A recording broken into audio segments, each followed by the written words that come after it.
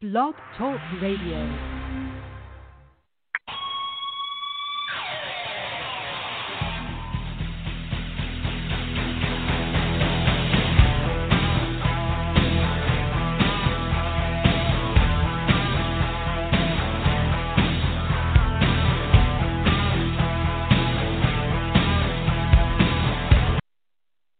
Welcome to Gridiron Blitz, episode 348. In the house, Oscar Lopez. We're going to have Hall of Famer Holly Custis. On top of that, the Salty One returns this week, Mackenzie Brooks. And on top of all that, we are going to have the NFL Honors first inaugural game changer, which is the Sam Gordon of the Utah Girls Football League. She'll be here in the No Joke Football Huddle in about 15 minutes.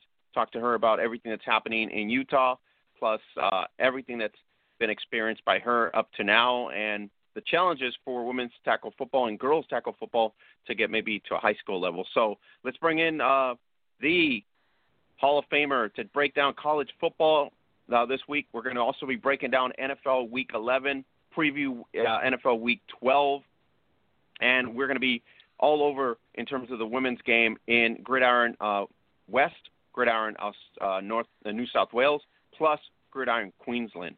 So it's going to be pretty awesome, 2 hours jam-packed. So welcome to the Blitz. Don't forget, Blitz, sponsored by monkeyknifefight.com. Check it out this weekend. Big NFL Week 12 slate. So new players who sign up and deposit will receive a bonus using code NJF. Use the code NJF, No Joke Football, at monkeyknifefight.com. So you can receive a 100% match on your deposit up to $50. Minimum deposit is $10. So if you're tired of the building lineups on FanDuel and DraftKings and SuperDraft, you can go right there to monkeyknifefight.com and use the code NJF and get started today. All right, Holly, what's going on? Not much. How are you? I'm doing great. I'm just getting ready for Thanksgiving like everybody else. Zoom Thanksgiving on top of all that.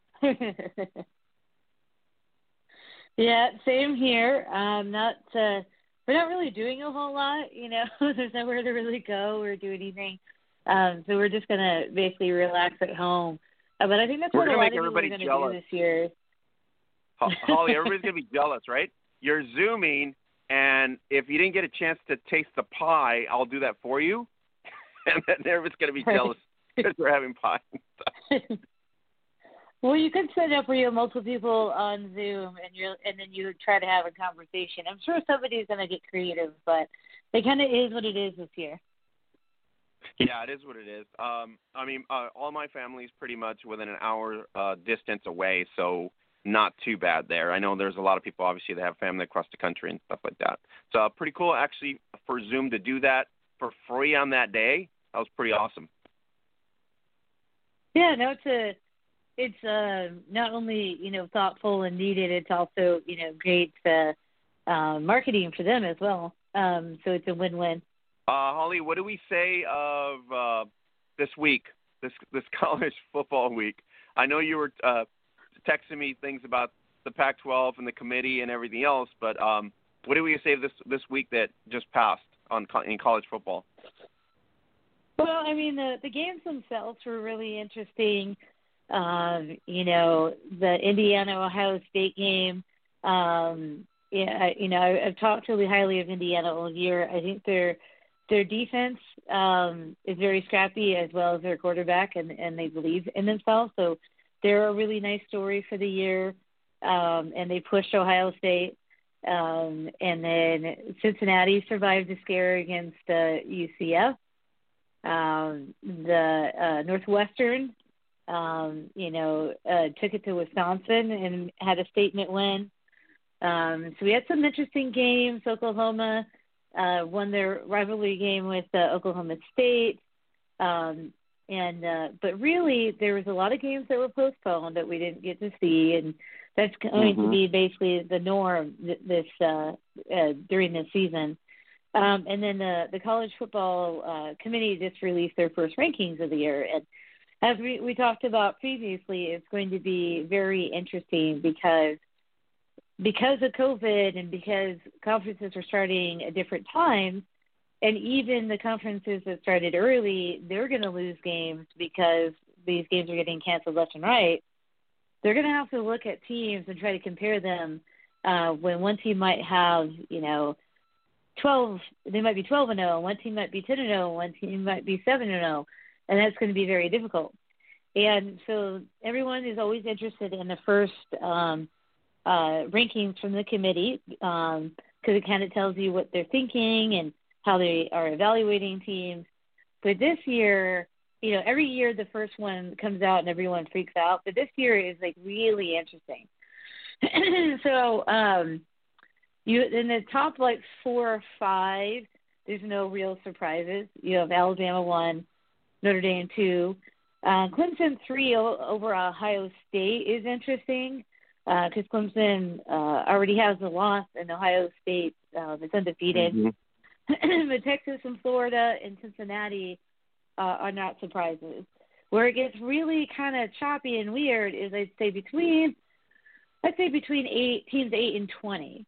And what's interesting is, speaking from a Pac-12 perspective, I think we can all agree that, we knew that it would be difficult considering how late that we started. Mm-hmm. But the committee, really did not rank the Pac-12 very high, and they also did not rank BYU very high. So BYU and Oregon are teams that in the AP poll, BYU is number 8 and Oregon's number 9. But in the committee, BYU 14 and Oregon 15. So that's a big difference. I saw right? that. How do you take 2 polls and then completely just not go with? I mean, I could see if they're off by 1 or 2 rankings, but completely off the top 10. Even? Yeah. I think what we're seeing, because then you're like, okay, well they dropped in this poll, so who went above them? And what you see is the committee, rewarding teams for playing more games because there are multiple teams ahead of these 2 teams that have 2 losses already. Georgia has 2 losses. Oklahoma has 2 losses. Iowa State has 2 losses. And then Texas right behind them also has 2 losses. So what you're seeing is that the committee is rewarding teams for playing more games, which I understand to a point. And I think for me, being one of the teams that is, that had a disappointing first ranking, I think it would be more understanding if you had, for example, a BYU who was 9-0, and then you had a team above them that had 1 loss, because you can kind of, that's a fairer or closer comparison. But there's no way that I think an Iowa State at 6-2 should be above BYU. Like, that makes no sense to me at all. Right, and BYU's actually played a lot of games. I know their schedule's not very strong, and that's probably part of it. But I think we're looking at a conference bias. Issue. Is that your point? I like think they're so. Conference bias.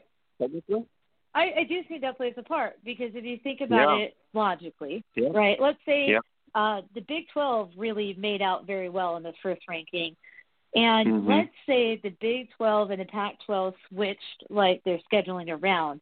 And the Big 12 played the Pac-12 shortened schedule, and the Pac-12 played a longer schedule.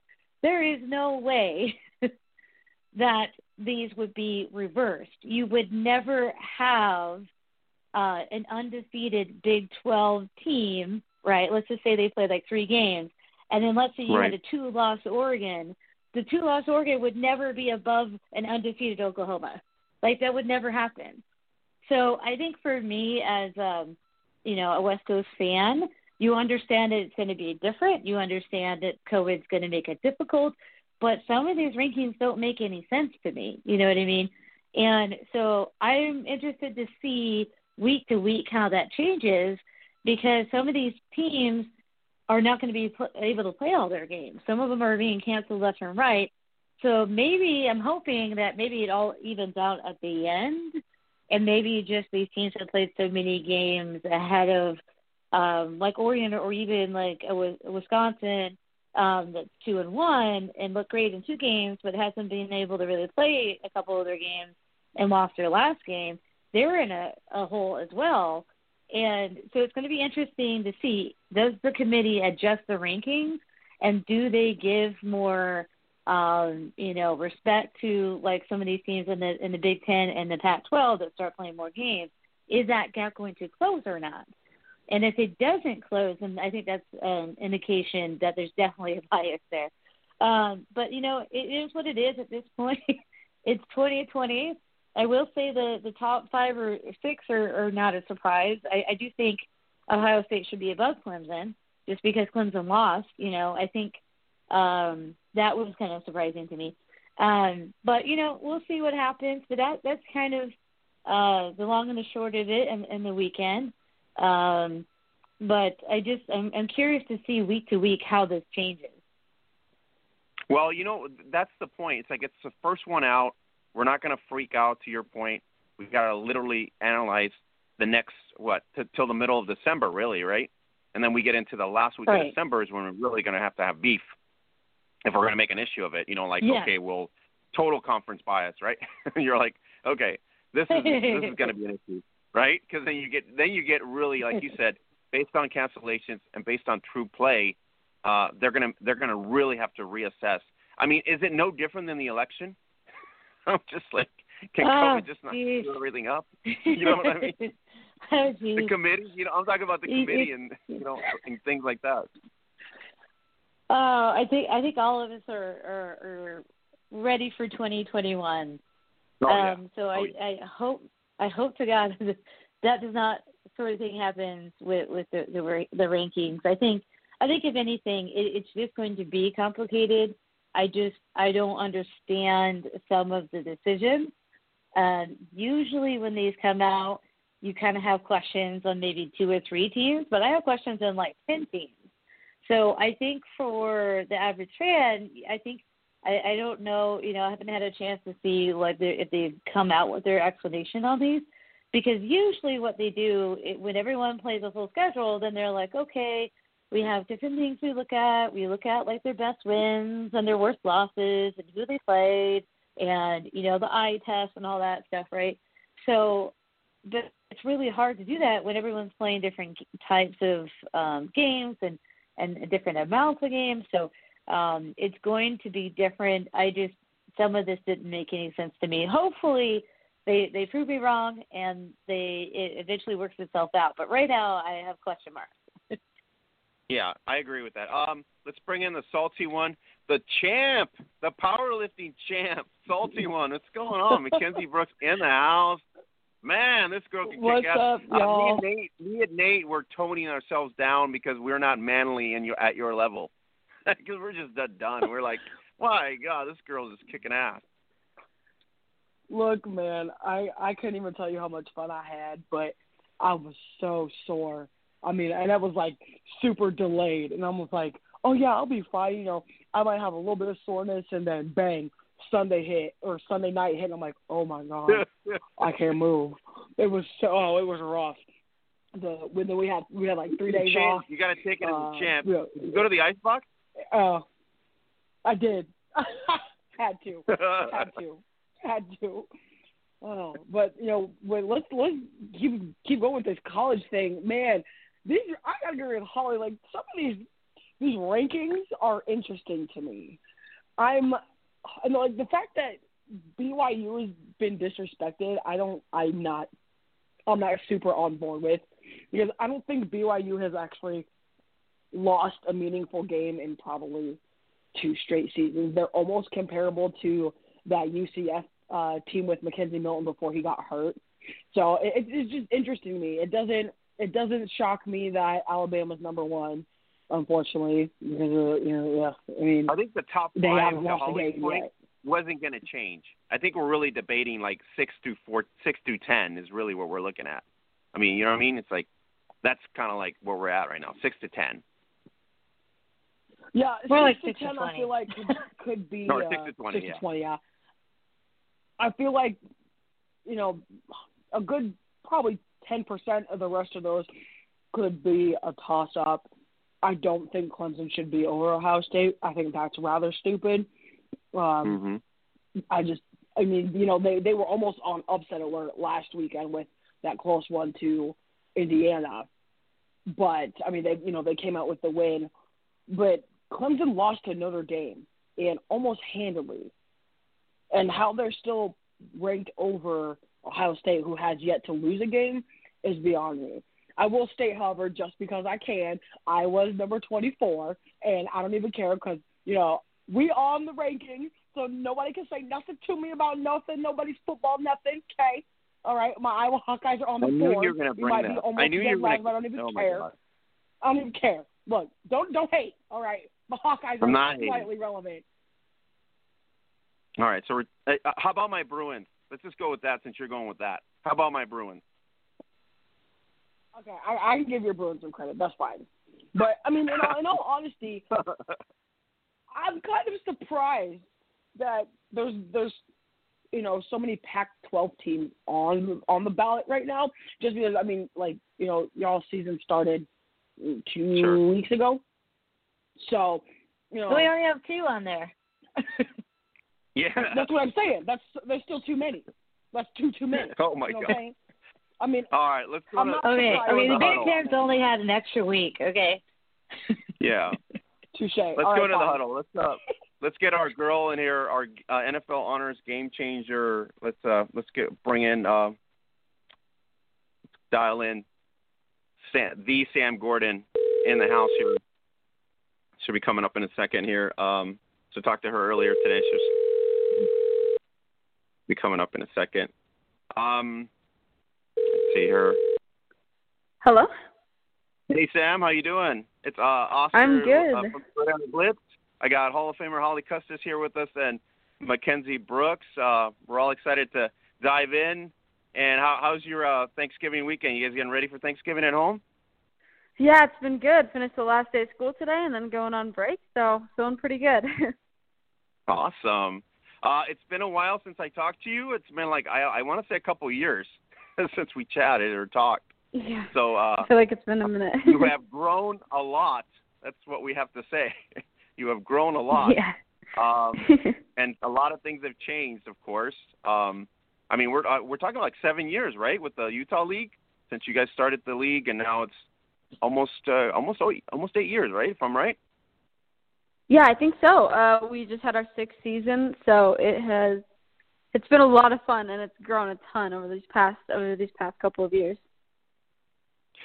Sam, tell the fans, how's that experience for you? I mean, there was no outlet, per se, formal outlet league. You and your dad, and then I believe Chris also started it with other folks. How's that experience been so far in this, small time frame still? It's been amazing to watch and see something grow that has never been done before, and kind of to see it change from 50 girls in our first season and nobody really knew what they were doing out there on the field to now girls who know how to hit and they know how to tackle, and you would think they were raised as football players, and seeing elementary school girls going out to the fields, and it's so exciting to see what we've created in such a short amount of time. And for you, the transition, has it been difficult for you? I mean, you're like the figurehead of the league, but I mean, in terms of like girls looking up to you and, and things in that nature, has it changed for you? Like all the, you had personal fanfare, right? Like your own fanfare. And then all of a sudden this takes off and now people are realizing, it's an actual league that girls can play in. And now we have like this huge growth. No, I mean, it's been awesome. We've had a lot of support, and it's been amazing to talk to people about it. A lot of people I don't think understand exactly, what we're doing a lot of the time. So I really like talking to people and kind of showing them how much girls want to play football. Within the league itself, I would say the most time I get fangirls is when, I see I go out to a little elementary school game and then afterwards kind of just like going up and talking with some of them. And it is my favorite thing just because I love to see how excited they are to be out there playing football. But when I'm with all the other girls who I've been playing against and with for the past 6 years, it feels like it's all of our league because we've seen it grow. We know what it can do. We all help pick up all the equipment and stuff after the games. And so the league itself, I feel like the only time I really feel like the trailblazer and head of it is when I'm talking with the elementary school girls, but it's my favorite thing to watch them be so excited about it. Sam, the moment that we all saw, we were all teary-eyed, and we were all excited for you. It was at the honors, the NFL honors. Can you tell us about that moment for you? Yeah, so I won the very first NFL Honors Award Show Game Changer Award, and, first female to receive an award there. And I think that was such an incredible experience to kind of get that opportunity to talk about girls in football and to really see the support that the NFL has given us and giving us that spotlight to really show that women want to be involved in the world of football and that we want to play football. And I think being able to talk and seeing the support from the crowd and everybody else after that, it's amazing to know that people are behind our back and we're not alone in this fight. And I like the fact that, it was these NFL athletes really embracing it and understanding, because I know a lot of them have daughters too. And this is kind of an opportunity of realization for them that their daughters can actually, do that as well in the future. And given the flag programs that are being started by NFL Flag and the college level now, I think that opportunity is going to grow even more in the future. Yeah, I think it's amazing to see kind of. I love seeing dads out there with their little girls, and whether that's somebody who's from the NFL or just somebody in our league. I love those daddy-daughter moments out there on the football field, and I hope that's something we can keep creating. Sam, what are you doing downtime now? Besides, are you doing soccer too? Because I know in the past you were thinking maybe I'll go pro soccer, and I know you're a big soccer fan, especially for the local teams there. So where's the next journey for you, in other words? Yeah, soccer is definitely a big one for me. I've been playing that since I was 4, and it's always been a goal of mine to go and play soccer in college. So continuing with that, I just applied, early decision to Columbia, so that's been exciting.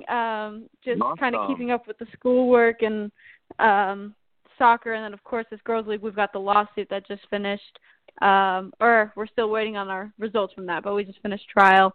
So yeah, seems like a lot going on recently. What can you tell us about the trial that you guys were? What was the purpose of the trial, in other words, for us, for our general audience to know?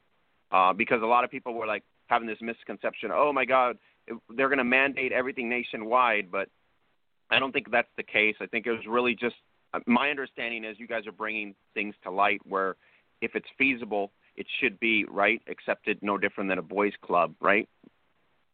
Yeah, so we're not suing the entire state of Utah or everybody. We focused in on the districts where we really have a strong hold in the community, and we have a lot of girls who are involved with tackle football. And we basically sue them on the basis of Title IX and the Equal Protection Clause. Mm-hmm. And the overall argument of all that is basically girls aren't offered the same opportunity as boys, and the law requires them to. And it gets a lot more complicated than that.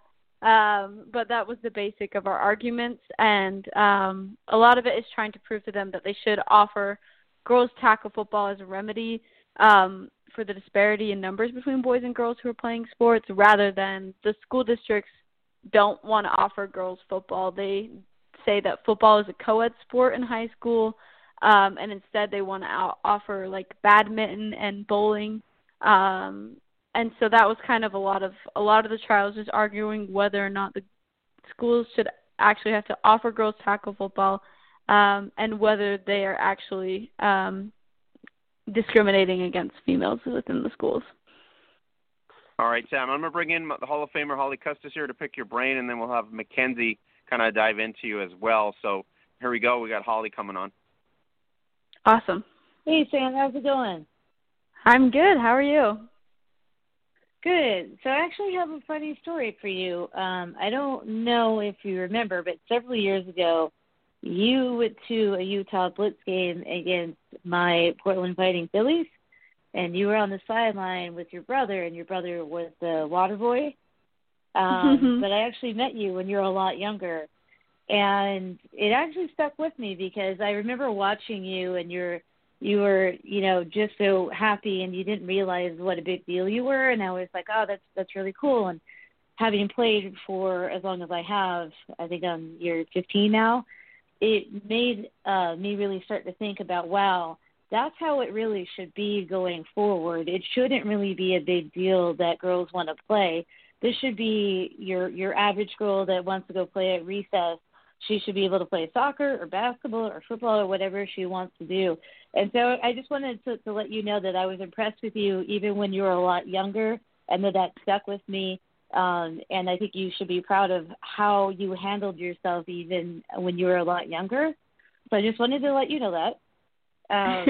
And then my question for you is, I know that you've been involved, with Utah Girls Football League, and you've been involved for a while.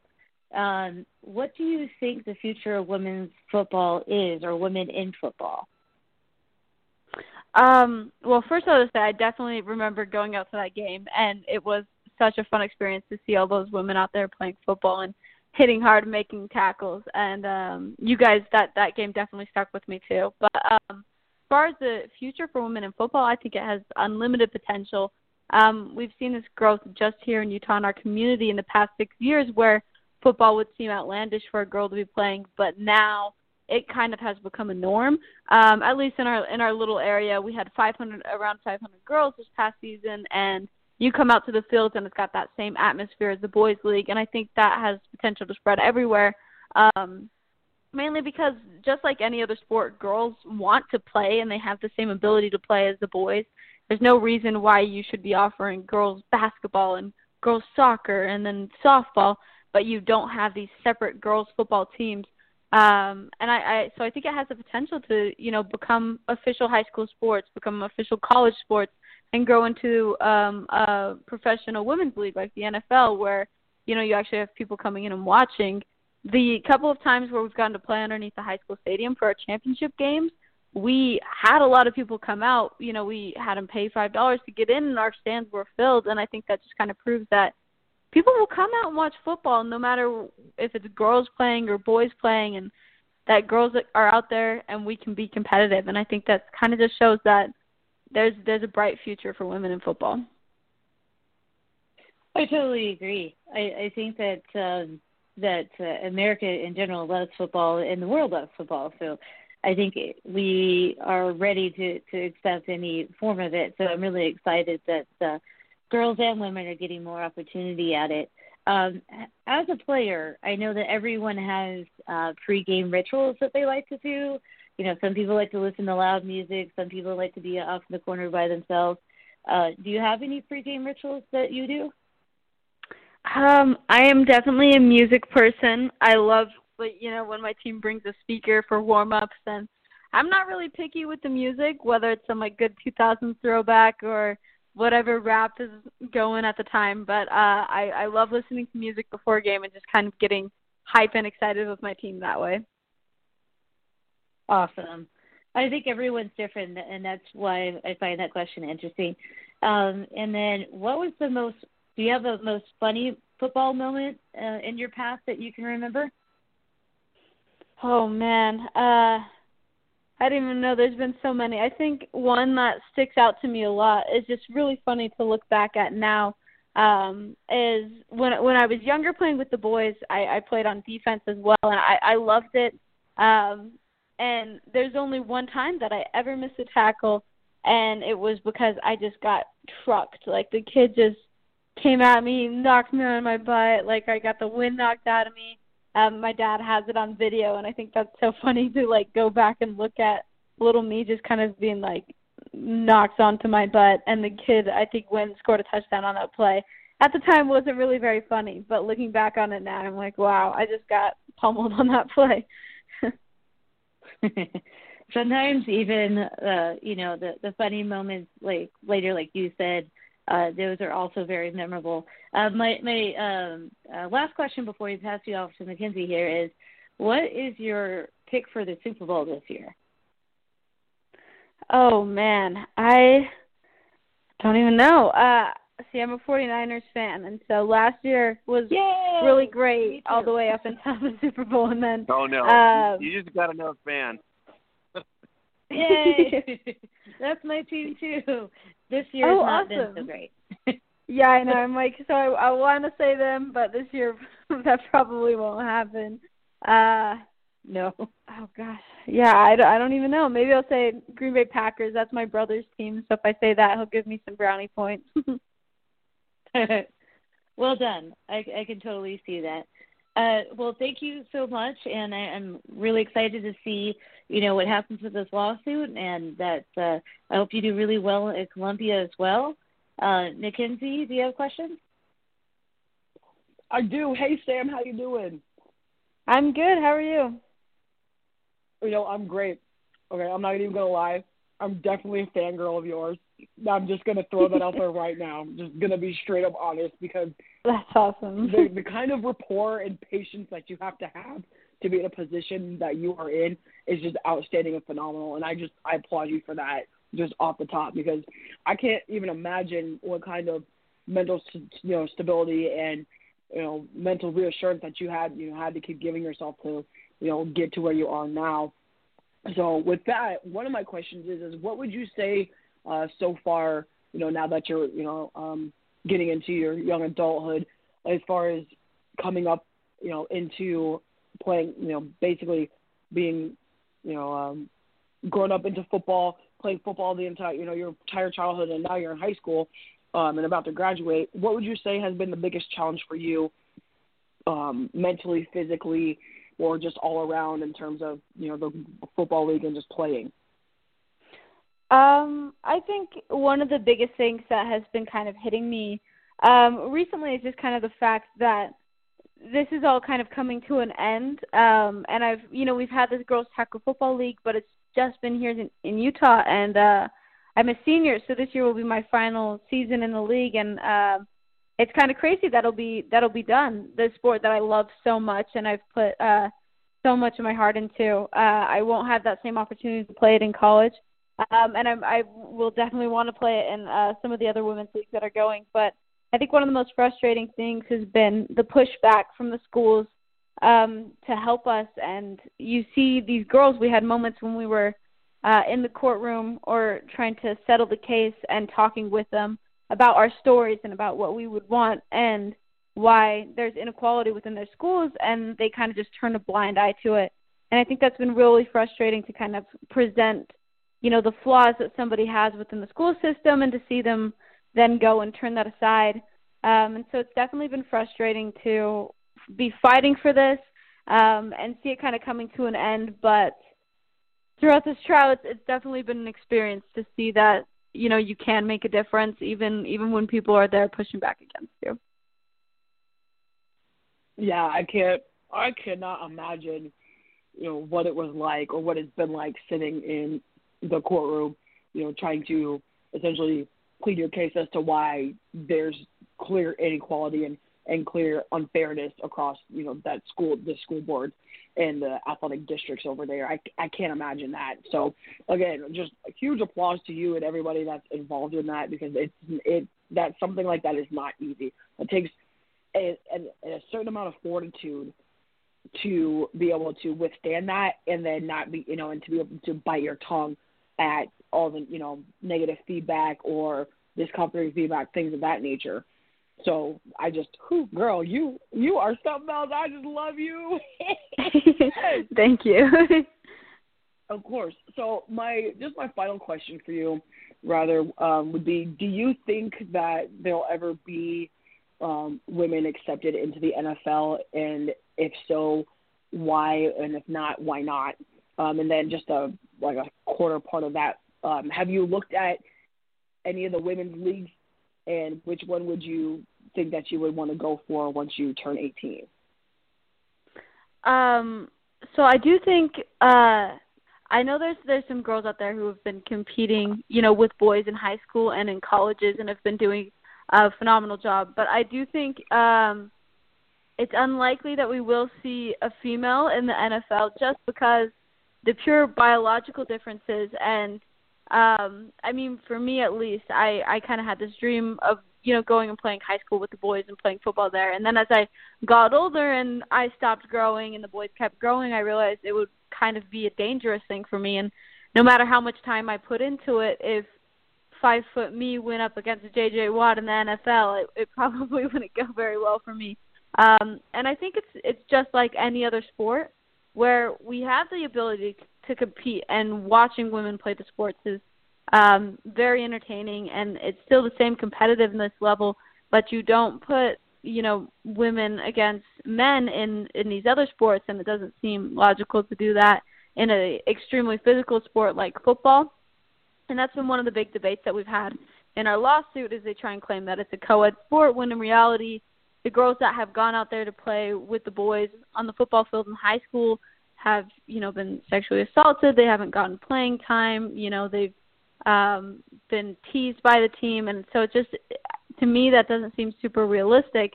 But I do love the idea of separate girls' teams, and I've seen that thrive in the Girls Tackle Football League, and I've seen that thrive when I've gone out to, like you said, watch the Blitz and the Portland team play clear back in the day.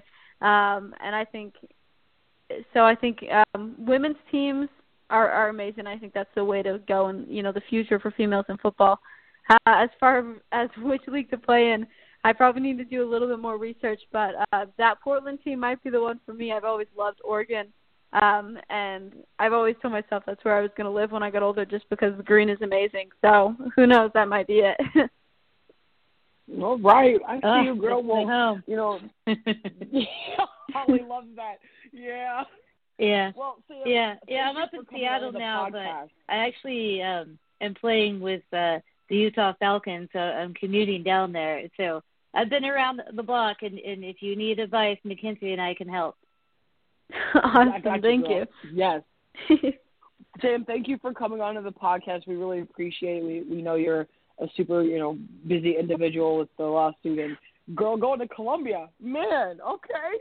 Look, you were out here, just, keep killing it, keep kicking butt, don't let anybody stop you from what you're doing, because you haven't so far, and anybody that doubts you is just crazy.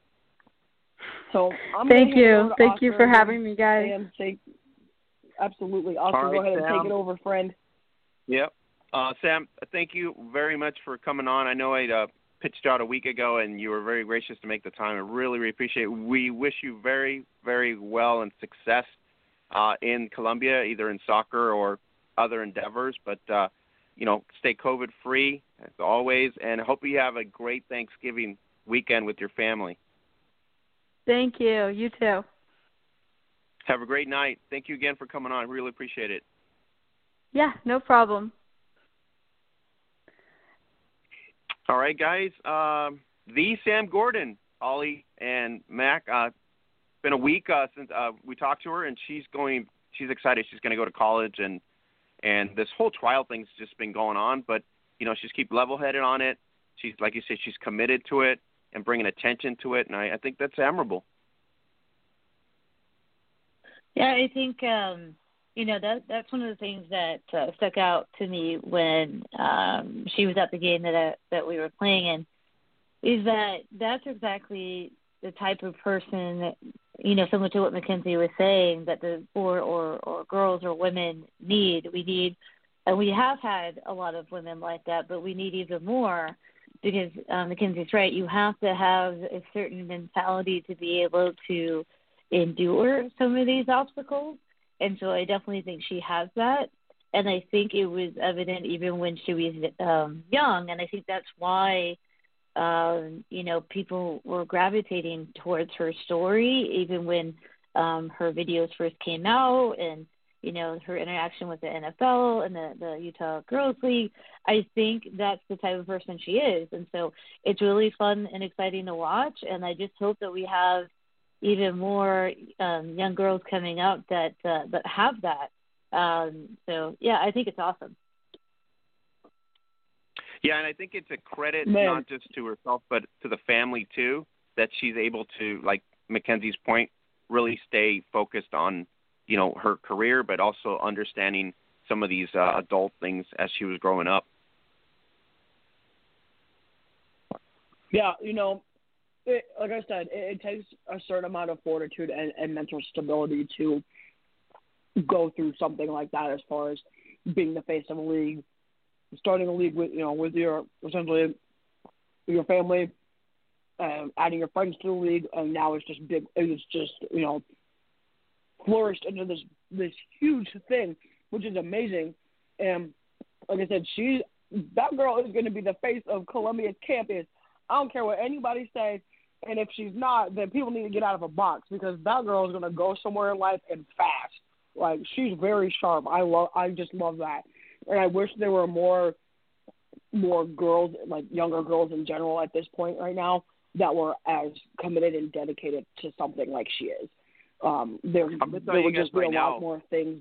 Inspirational is the word. No matter what she does going forward after this year, she will be an inspiration to many. Like she said, to the girls that play in the leagues, to some of the young girls in high school that obviously are going to go into a certain level. Depending on what the WFA, WNFC, WFLA does, there's going to be obviously a different mindset of growth. And I really think we have to credit her and other pioneers before her. But of course, she was more in the spotlight, and that award given to her, by the NFL, that's a huge moment, for an inspirational moment, basically. Absolutely. She's even inspired me a little bit, to just keep going.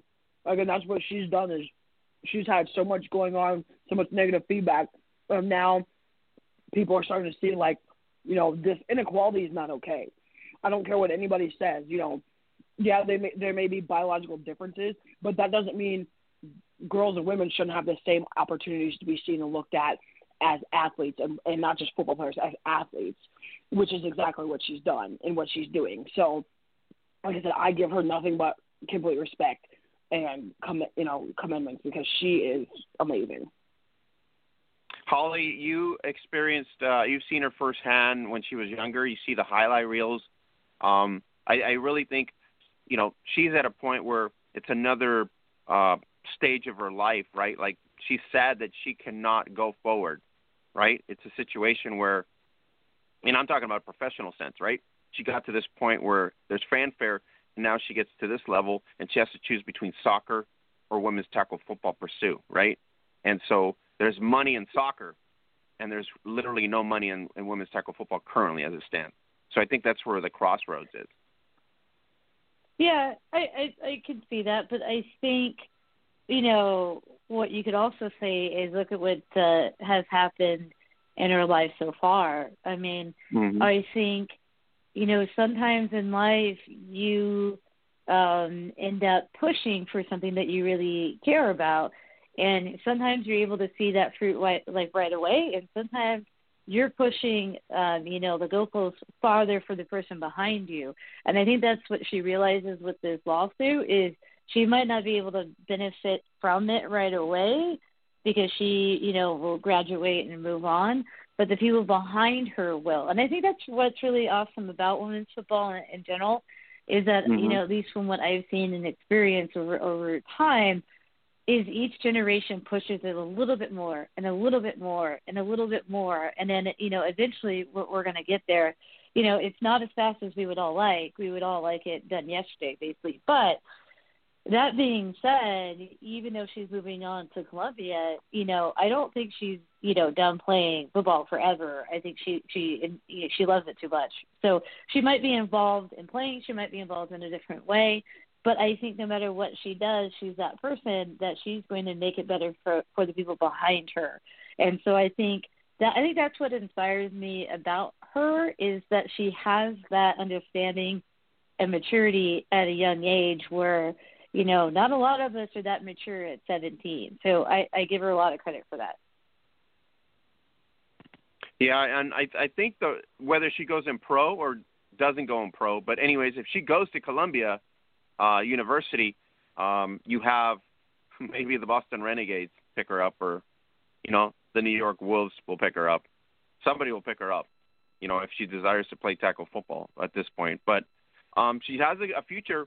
We do have the National Women's Soccer League, so she does have that option, and she's very talented on both in both sports. So there's open opportunities for her. And who doesn't want Sam Gordon on their team, right, Mackenzie? Absolutely. Anybody that doesn't want Sam Gordon on their team is freaking crazy. Like, I've done my research on this girl. She's a beast. I mean, I don't care what nobody says. The tape stats speak for itself. I mean, I'm not getting in front of her on the soccer field. Absolutely not. maybe have a little bit better chance on a football field, but not much. I would pick her over my own self. Well, I think she's going to do great, and I really wish her continued success up to this point. She's done amazing. Her dad's been, taking care of that, obviously, and got to applaud her family for that too. And so all the coaches, everybody involved in that Utah League, pioneers, and you can't say enough. This is going to be, I think, year 7 coming up. We talked to Chris Sacco about that. So they're going to keep it going, as to Holly's point. And this is a starting point. It is. It's a trend, basically.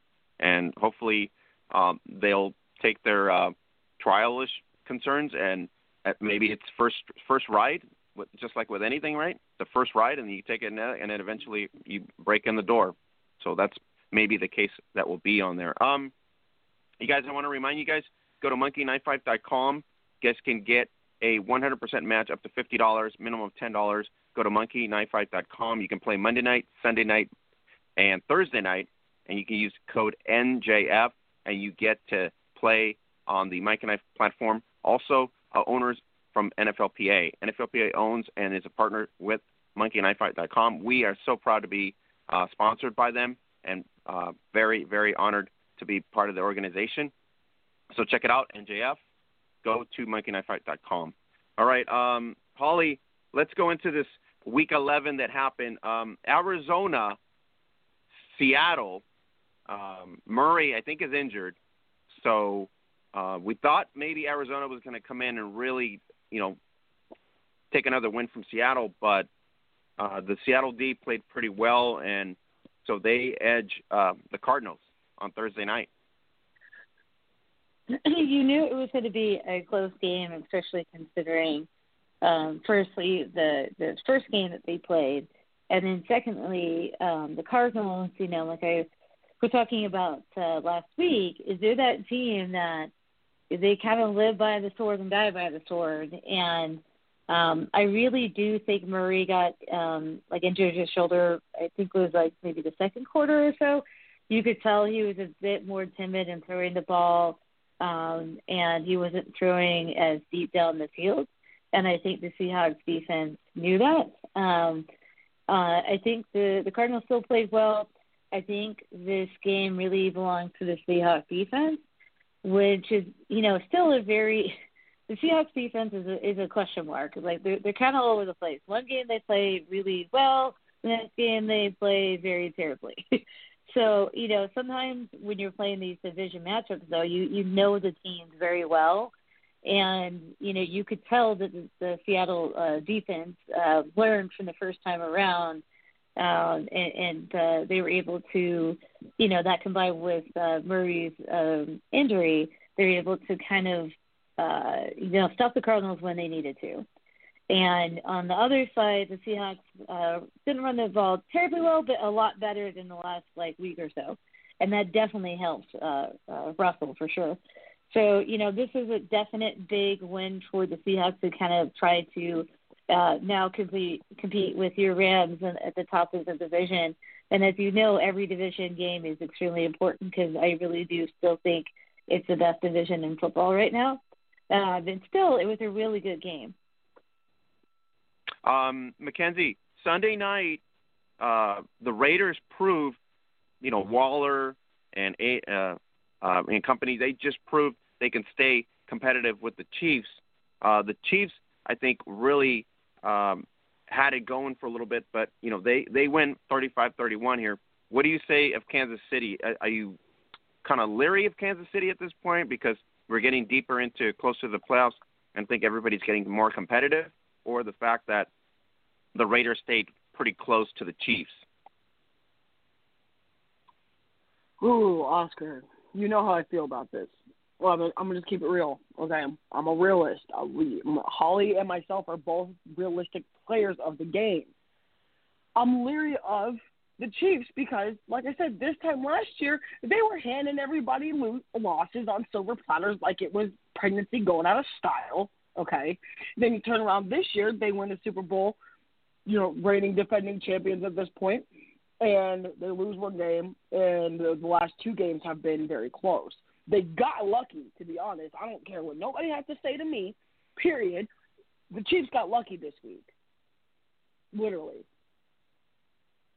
Was it the Raider defense that gave this game away? Because, I mean, wide open Kelsey, how do you not know that and you got like 29 seconds left? I mean, that was just literally idiotic. That's what I'm saying. Well, that's what I'm saying. First of all, anybody that watches NFL or knows the game of football damn well knows don't leave Travis Kelsey open. And damn well don't let Patrick Mahomes see that you done left him open. First of all, it's a rookie mistake. So I will solely blame that on the Raiders defense. However, I'm going to blame the Chiefs defense for the fact that they let the Raiders keep up with them. I mean, it's not even letting. The Raiders prove that they could do it, like multiple times. Conversion after conversion after conversion, score, back to back to back. I mean, what do you want me to say, you know? No, I agree. I think this is going to be a really good battle in the AFC West, kind of like what we see in the NFC East. Holly, my Rams, I could not understand why they couldn't put the dagger. They had it in play, and they're trying to give TB12 opportunity. I just could not. McVay is driving me nuts. You know, the Rams, I honestly feel like they're, you know, despite obviously you have frustration because that's your team and you're always going to look at the negatives because it's your team. But I think your Rams are actually playing really good. You know, overall, I didn't think they were going to be this good this year. I didn't think they were going to be terrible. But they've actually surprised me with how resilient they've been. You know, I think Goff played decently this game. I think this game actually had more to do with Tampa Bay again. So what did I say the last couple of weeks? When Tampa Bay runs the ball, the good things happen. When they don't run the ball, bad things happen. Let's see, Ronald Jones, 10 carries, 24 yards, led them in rushing. 24 yards. That's it. Last week he had like nearly 200 yards and everything was great. So I think the Tampa Bay problem is they get blinded by the shiny weapons at receiver and they forget about the run game, and they need to have that balance considering Tom Brady, even though he's still really amazing for his age, he's no spring chicken, and you need to have the defense be honest. On the Rams side, yeah, you're right. There's a couple of moments where they almost gave it back away, but your secondary played really well.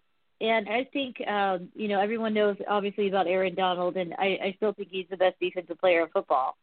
But your secondary, I think, is really becoming a strength for your defense. And I think that's definitely something to hang your hat on. Yeah, the only thing I'm concerned with is the fact that we had opportunities, you know, 3rd and 8, and you decide to run the ball when you're already killing. You're already killing in the passing game. You had Kupp, you had Woods, you could have Higbee. I mean, you had everybody. Everett. I mean, there was a lot of targets you could have had, and you were killing them. And all of a sudden, you go back to reverting to, you know, the run. It was just so frustrating. I forgot about that. If they had lost that game, there would have been a lot more clamoring over that. But you're right. I remember watching that and being like, why? Why would you do that? Considering that I was sitting there. My hair, I'm pulling my hair. Holly, I was just like, what the hell are you doing? I wanted to just get a speed dial on like McVay's phone or something and go, moron, no, do not do that. No. Oh my God. Mackenzie, disrespectful that TB12 doesn't go shake Goff's hand like he didn't do with Foles? Okay. I'm actually not surprised you asked me about this one. But it seems to me, and I posted this on my page, and people are seeming to agree with me for the most part, but it seems to be that anytime any other high-profile athlete, whether professional, semi-professional, college, high school, you know, whatever, you know, seems to display poor sportsmanship, they just get ridiculed left and right, and it just seems like their mistakes are put on Front Street faster than TB12. And I'm kind of getting sick of it. Like, yeah, okay, you might be the GOAT per se. That's great. But just because you're given that name and that title doesn't mean you can act like a jack-off. Absolutely not. Like, you need to display sportsmanship, period. Like, it wouldn't have taken you but 3 seconds to go shake his hand. Like, yeah, you got beat. Eat it, grill it, eat it up, and move on to the next week. Like, I cannot stand that. Like, don't sit there and be a poor sport. Like, you're getting paid to play the sport that you love. Some of us don't have that opportunity yet. Some of us aren't getting that opportunity yet, but we're damn near there. So he may need to re-humble himself. And in fact, I hope he loses again, just to save face, because why pick and choose who you're gonna shake hands with? You shake hands, they're doing the same exact thing that you are. They play better than you. Grow up, eat it, and get over it. Like, that irks my life so much. And Shannon Sharp actually hit it square in the nose today on Undisputed. I was watching it, and he said, he knew everybody else well enough to shake their hands, but didn't know Jared Goff well enough to shake his hand, or Nick Foles. I mean, and he's absolutely right. I'm so livid with him at this point. Holly, do you think it's just the fact that these younger quarterbacks are now, like, giving him the losses, where he's respecting his other peers that were playing with it in his era, the Breezes and the Rodgers?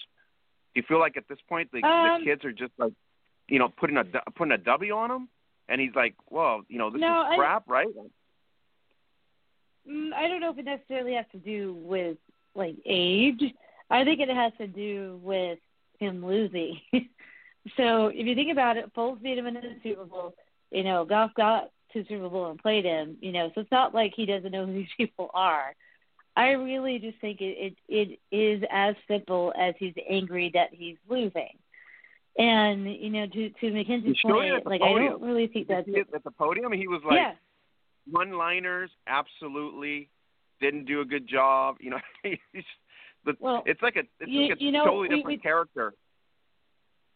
We talked about this before, in that this is an adjustment for Brady, changing teams. I think he got kind of sheltered, or he felt that, I think he was kind of in a bubble a little bit with the Patriots. At the beginning of the year, when they were struggling a little bit more, he was visibly yelling at his teammates, like, when they wouldn't run the right route. And I understand that, like, that's frustrating, but I do think that he has shown his lack of maturity at times this year, and I know they've been up and down, but I don't know if it's necessarily, like, all on Brady that they're up and down. I think they haven't figured out their identity fully, and that's a process. And I think he's frustrated with that, because that part was never in question with the Patriots. They knew exactly who they were. He knew exactly what the playbook was. He was in the pocket of Belichick and Josh McDaniels forever, right? So he's used to, like, having everything schematically go his way and have it just be a matter of executing it. And some of the issues they're having are, like, scheme and play calling and, like, stuff like that. And I think he's not used to that, but it's still not an excuse to treat people that way. Like, no matter how big you are, no matter how many awards you have, I really do think it tells a lot about your character when you treat other people that way. And so I don't think it is acceptable, and I'm kind of happy people are pointing it out, because it should be pointed out. Yeah, I think it really – do you think Arians making excuses for that?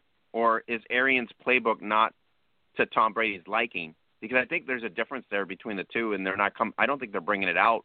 But I think internally there's issues with the play calling, the run, like you said, the lack of a run game as well. I mean, I think he's thrown over 400 passes, if I'm correct.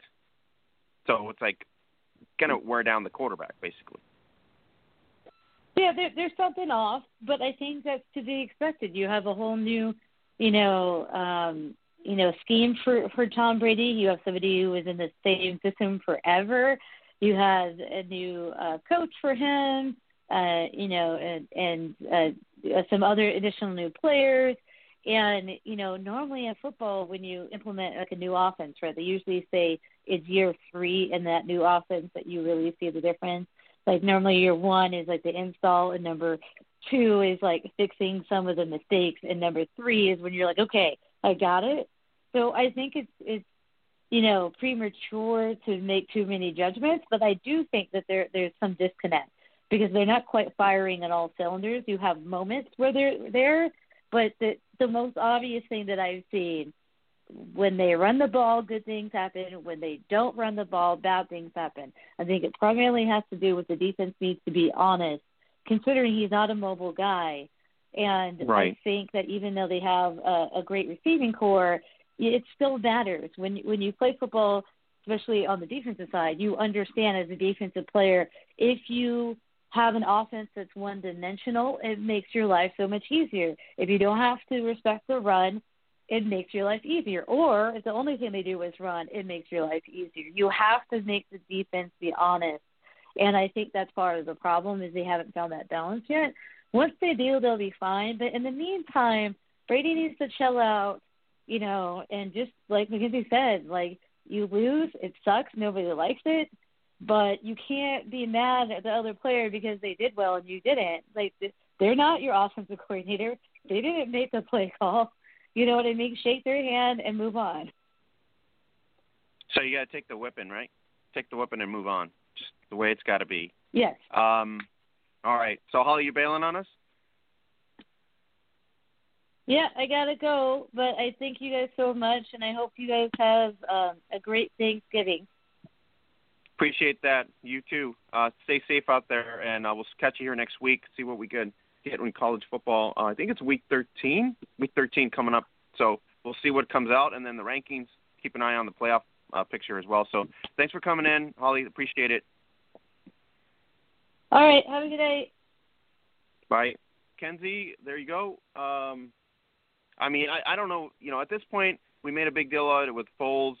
And now we do this. At this point, if they don't make the playoffs, which I highly doubt they might not. They might make the playoffs. But anyways, it might change everything in terms of attitudes and everything else. But let's go to Week 12, Mackenzie. Thursday night, Thanksgiving is what we're looking at right now. Your team's going to play on Thanksgiving, and then you have Houston, Detroit. You're playing the former Redskins or the Washington football team.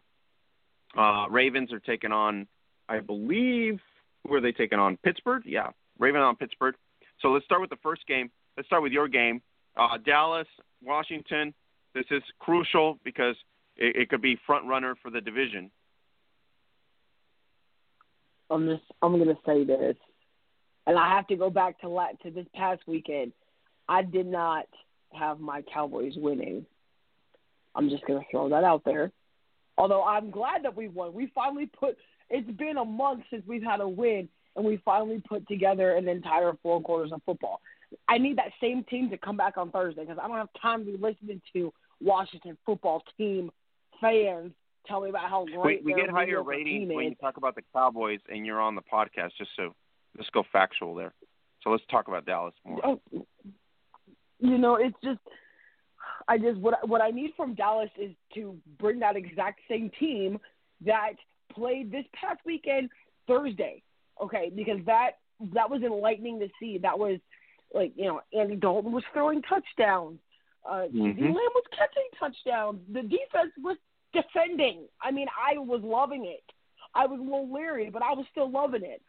I will state this, as far as, and everybody knows this season the NFC East is the absolute laughing stock of the NFL, and I'm totally okay with that. Totally okay with that, being a realistic fan that I am. Oscar, you know how I roll. So Jennifer King's not winning? Crucial. Jennifer King and the Washington team is not going to beat you this weekend. Is that what you're saying? No. Jay King, I love you, girl. J5 is my girl, but no. My Cowboys need this game more than her Washington team does at this point. That's just a fact. I will also state, because there's Eagles fans listening right now, that tie is about to hurt y'all, just so you know. A.K.A. Amanda Canigelli. Yeah. And my friend Derek, a couple of my cousins are Eagles fans. That tie is about to hurt you because, somebody has to win on Thursday and somebody has to lose. So whoever wins, you're automatically going to be knocked down a spot because you have a tie. So I don't know what to tell you. Don't tell all the joking Jets. aside, I just hope Don't this tell game. the Jets that they no longer can qualify for the playoffs. Man, I'm sorry, Jets. Y'all just don't qualify this time. It's okay. We'll get you some cookies and milk, and you can watch and hang out till next season. You still got to play the remaining games, joking but aside, you're out of the playoffs. I just want this game to be competitive. Like that's really all I'm looking for, because it seems to be. It should be competitive. I mean, I think Dallas, to your point, they've played really well the last 2 weeks. They've played, and this past week they played pretty well. We just gotta keep putting it together. Mhm. I mean, you got receivers. I mean, you got Cooper Lamb. There's weapons there. To your point, they should be able to take care of this. We'll see how Washington acts on there. Gibson's pretty good. McLaurin's been stepping up the game. So, I mean, their defense has improved. So it should be, hopefully, a close matchup. And to your point, hopefully it's not a run train on Thanksgiving. But for the most part, it's a crucial matchup for both teams, because even if as bad as the division is, somebody's got to stand out. For sure. Yep, I definitely agree with you. All right. Should Baltimore be worried that the Steelers are coming? Because it looks like Baltimore's kind of plummeting. I'm not going to count them out just yet. I don't think that's fair, especially because this is really the first time that we've seen Baltimore kind of plummet out of nowhere, it seems like. On the other hand, anything can happen on any given day. You do have Callie Brunson's Browns up and coming, and Baltimore can't afford to lose a couple more games, because then they are going to be in a pickle. So this is a big matchup for them in terms of the division for the North, because I really think if they can find a way to beat the Steelers, that says something about them in terms of, like you said, staying in the mix. But if they don't, it's kind of looking like the Browns are going to sneak into second place there. You're right, and I'm not superly mad about it. I like me some dog pound. I do. There's just something about Nick Chubb and Baker Mayfield that just interests me. I got Chubb on my fantasy. I don't know why. I can tell you, he's pretty decent. Not sure why. That triple threat with Baker and Odell before he got hurt, and Jarvis Landry. There's just something about those four players that literally keeps me watching, and it drives me absolutely nuts, because I cannot stand dog pound fans. But they play good football. That's a fact. They play good football when everybody is focused and running on all cylinders. So I would be surprised if the Browns. The Steelers, but are you saying the Steelers are going to win and beat the Ravens at this point? Yeah. That's essentially what I'm saying, Oscar. You're right. I mean, I'm just saying because most of the Ravens have played, I wouldn't say great football, but against the Steeler run game, they're balanced. They got really good weapons. Claypool, right? You got Schuster. The defense is playing pretty good ball. So I just don't see them winning, in other words. I don't see the Ravens pulling one out. Stranger things have happened, of course, but at this point, protection up front has been weak on the offensive line for them, and I just think Pittsburgh's going to feast. Yeah, I think it's safe to say that Pittsburgh, that steel curtain that is now back to being a steel curtain, is alive and well. I mean, there's not really much that I can say bad about them. I don't see Baltimore winning this game. I wanted to take them by 3, but realistically, I think the Steelers are going to hand it, and they're going to hand it to them at least by 10. You guys, if you guys want to play NFL Week this week, you go to monkeyknife5.com. NJF is your code. Check it out right there. It's pretty easy to do. Up to a $50 deposit, minimum $10, 100% match. Check it out. And Thursday night, all 3 games. Then Sunday night, evening game, Monday night. Check us out, monkeyknife5.com. That's our sponsor, and really great platform, also owned by NFLPA, and we're really excited to be part of the branding. Mackenzie, the first game, Houston-Detroit. Stafford up and down. Watson has improved the last 2 weeks. So what do we say? Who do we deal with here, or who do we outcome-wise? I'm leaning towards Detroit because of more firepower offensively. I don't know what the Texans will bring at this point. This is a tough one too. I love me some Deshaun Watson. I really do. Like he obviously he struggled this season and has been, but the past couple of weeks he's slowly coming out of that, that hole, kind of like the Dallas Cowboys. They're slowly getting out of a hole, but I don't know if they started coming out of the hole fast enough or soon enough to make a huge impact on their season. But yet something just tells me that I should go for the Texans. I don't know what it is, but I think I'm going to stick with it. However, I will think that Detroit. And I'm taking Detroit. Yeah, and if Detroit wins, it's going to be by 3. It's not going to be a huge margin. It's going to be 3. I'm going to take the Texans by 3, but I will state that if the Texans defense don't get on T.J. Hawkinson fast, it's going to be over fast. T.J. Hawkinson is one of the best tight ends in football and was when he came out of Iowa. If they don't cover him quick and find a way to shut him down or minimize him enough to where he can't do his job, it's not going to be pretty for them. Well, between him and Jones, I think Stafford's got options, and the run game's pretty decent, I believe, with Peterson. So, like you said, Houston really has to show up.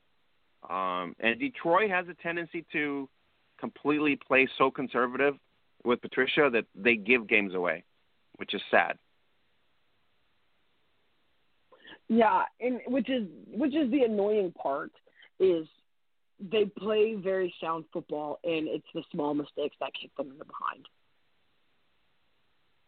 Yeah, I think that's one of the Achilles heels for them. But hopefully that's the case. I'm taking Detroit. You're taking Houston. You're taking Dallas. I'm going to go with Jen King for the upset in Washington. So I'm going to go with Jen King. And then I'm taking Pittsburgh over Baltimore on the Thanksgiving night. So I think Pittsburgh's just a lot more impressive. Let's go into Sunday, Mac. So we go Tennessee, Indiana. One more time they meet up. Last time they meet, that Indy defense really showed up and almost shut down almost everything that Tennessee had. They just showed up, and they're playing really good ball right now. So this is for a division rival game. This is for first place, I believe.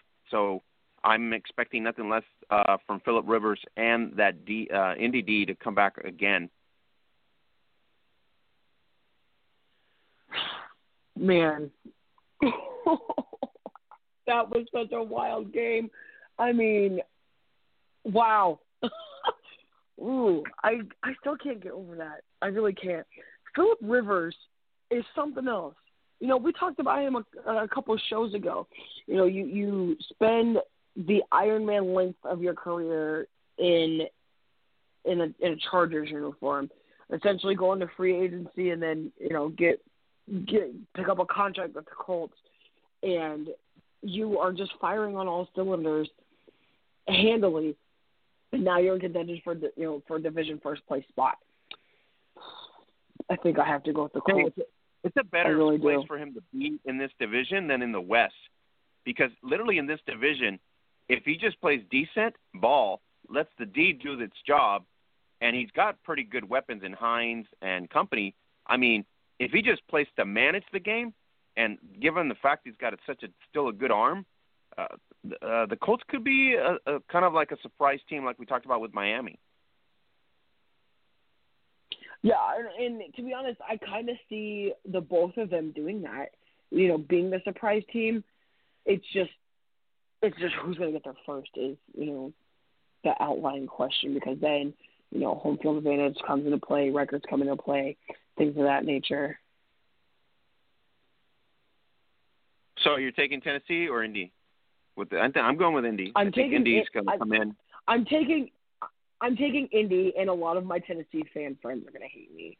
But yeah, I would not be surprised if Derrick Henry just outlandishly ran all over their cover 2 defense they play over there in Indy. I would not be surprised. I think Indy is going to edge them probably by 7. I really think so.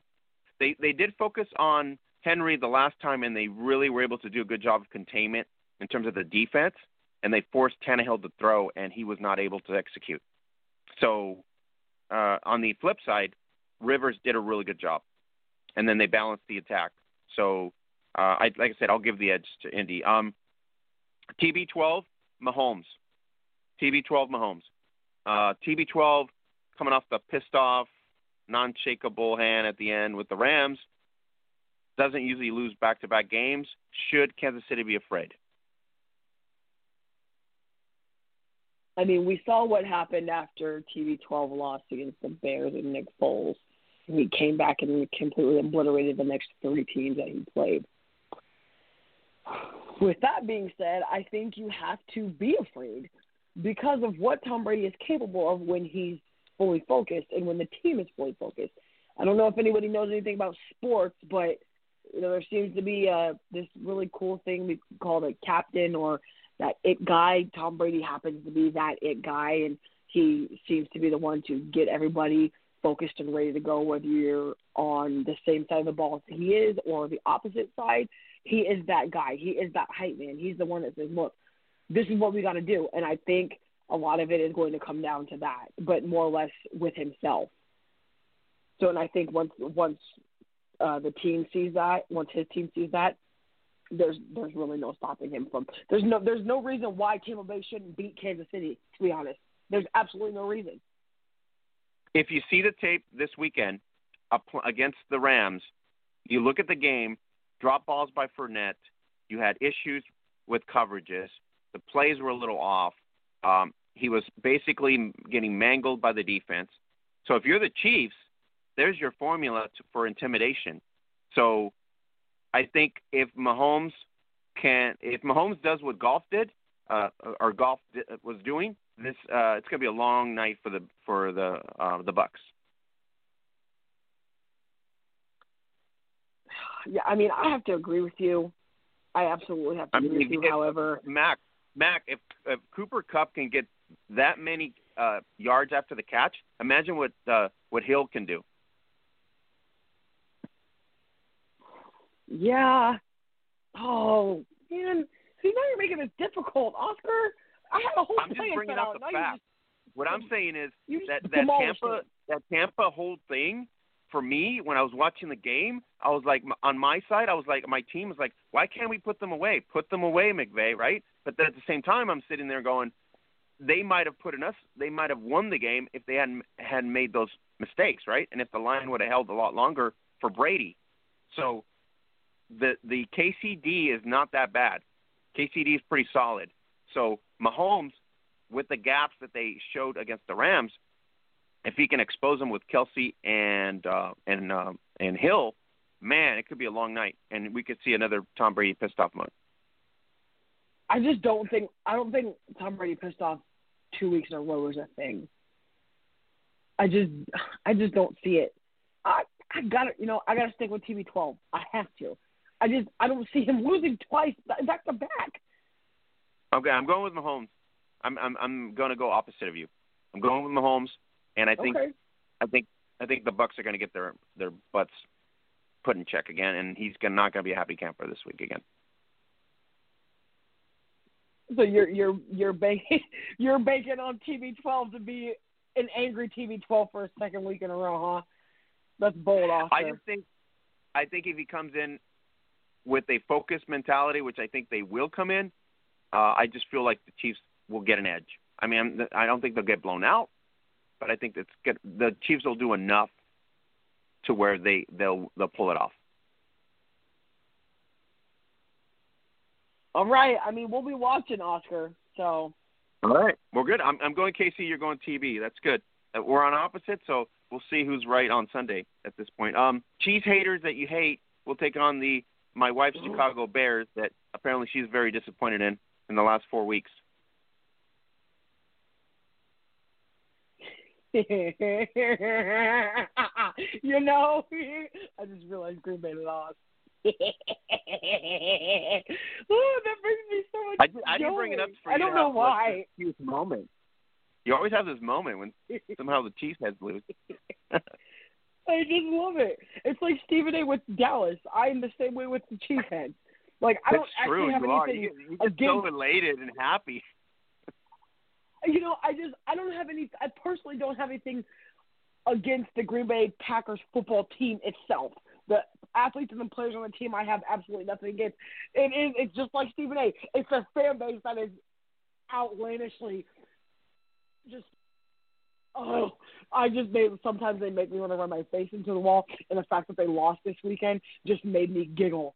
And I was so elated because Dallas won, and they couldn't say nothing. You know, of course, I had a couple people trying to say whatever. I said, y'all can't say nothing. Okay, we might be 3-7, but we on the win column this week. Have a seat, okay? My wife is nagging. I am. Because her coach, Nagy, is not doing his job, and she just said the season's over. You know, I kind of have to agree with her. And I don't want to agree with her because I like Chicago. I like the Bears, okay? The Mack truck is on that team, okay, the original. I'm 2.0. He's the original, okay? I think Green Bay is going to hand them another L on a silver platter handily. And I can't believe I'm taking Green Bay. I think it's a crucial game for Green Bay because Minnesota is really playing pretty good ball the last 2 weeks. So they got to stay in the mix. And then we have no idea what Detroit will do. If Detroit wins against Houston, then there's another. So it's going to get interesting in that division. The Bears keep sliding.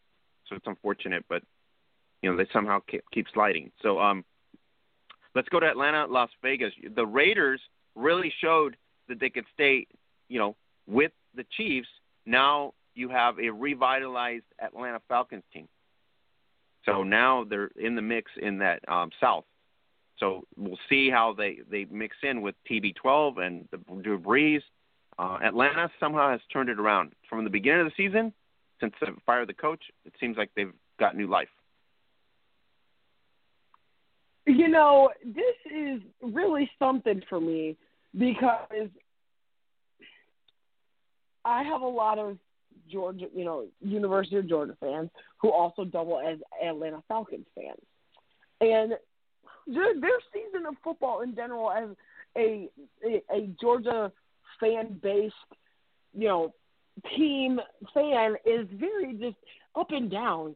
It's up and down with the Bulldogs, and it's definitely down or had been with the Falcons until they fired the coach, which it's funny how that happens. You know, Oscar, you know, they say don't fix it if it ain't broken, or fix it if it actually is broken. They temporarily fixed it by removing the head coach from the team, and now they suddenly seem to be running on all cylinders, which is, I don't know if it's like a fake ID kind of thing or if it's just really that the coach was really holding them back.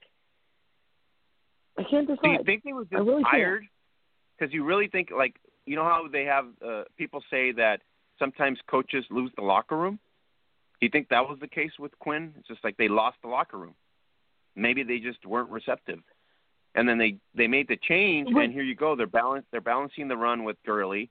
They're really focusing on, well, Julio Jones came back, so Julio Jones is there. So they really have a balanced attack now, and Ryan seems like to have a little bit new life. So it's good for them because they really needed it in that change because they were sliding and it was horrible. And on the flip side with the Raiders, it's like a brand new team here. So it's really good for them because new city, even though they don't have any fans right now, it's kind of enthusiastic for Vegas fans to see the Raiders relevant. Yeah. Oh, man, this is just – man, you know, sometimes football can be overwhelming, and this is one of those times because there's just so many factors that go into some of these teams that we're talking about. You know, Atlanta is turning it around, and I almost don't want to count them out but I feel like it's too late to count them in. Like, does that make sense? Yeah, it makes sense. That's what I'm saying, because they have Tampa in the mix. You got New Orleans still playing pretty decent ball. We won't if Tampa loses this weekend, Atlanta wins, then we're looking at upside for Atlanta. You know what I mean? Total upside. Yeah, and I really hope. I want to see them. I want to see them get in so bad. Like, I want to see them get in so like badly. I just don't think it's going to happen this season. Only because it's just it's just Waller and Jacobs, or are you going to stick with Julio and company and Ryan? I'm taking the Raiders. I'm gonna go against the grain. Yeah, I'm gonna go opposite of you. I'm gonna take Matty Ice and Julio Jones for the W this week. The only reason I'm taking the Raiders is because I have them in my fantasy, so I want the point. Oh, I'm being biased here. That's fair. They're on my team, so. Full disclosure. Full disclosure. Go Waller and go Jacobs on Oscar's team. Let's do what we got to do. Fair, Oscar. Oh, my QB's good this weekend. I got my QB and it isn't TB12, so I'm good. It's actually Russell Wilson, so I hope he'll do well. But we'll see. I can't go wrong with Wilson. I mean, he's got one bad game or two bad games out of like the whole season normally. So let's go to Week 12 and the matchups. So let's see here. Seattle against Philly on Monday night. Seattle really needs to win this. And Philly, based on what happens on Thursday, right, has to try to stay in the race. So it's crucial for Wentz, or is it more crucial for Wilson? It's more crucial for Wentz, to be honest, and I'm taking Russell Wilson for this win. Not even gonna lie. I definitely have zero problems going against my conference base, but Russell Wilson and his team are just all around. They're all around better. They're playing better football all around right now, and that's a fact. The records speak alone. But you go back and watch the game tape. The penalties are what has been kicking the living crap out of the Eagles, and it's the small penalties. It's not like pass interference or holding calls. It's like chippy stuff. Because it's almost like they're in a desperation to try to stay in that top spot, which is a fair enough assessment because it's true. However, the amount of points that they're winning by or have won by doesn't match the play that they're displaying. Now, on the other hand, with Russell Wilson, it matches almost dead on to the play and to the amount of points.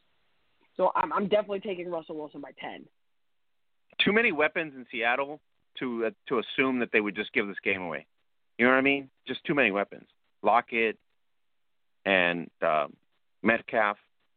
And then, I don't think the Philly D is as potent as any D in the NFC West.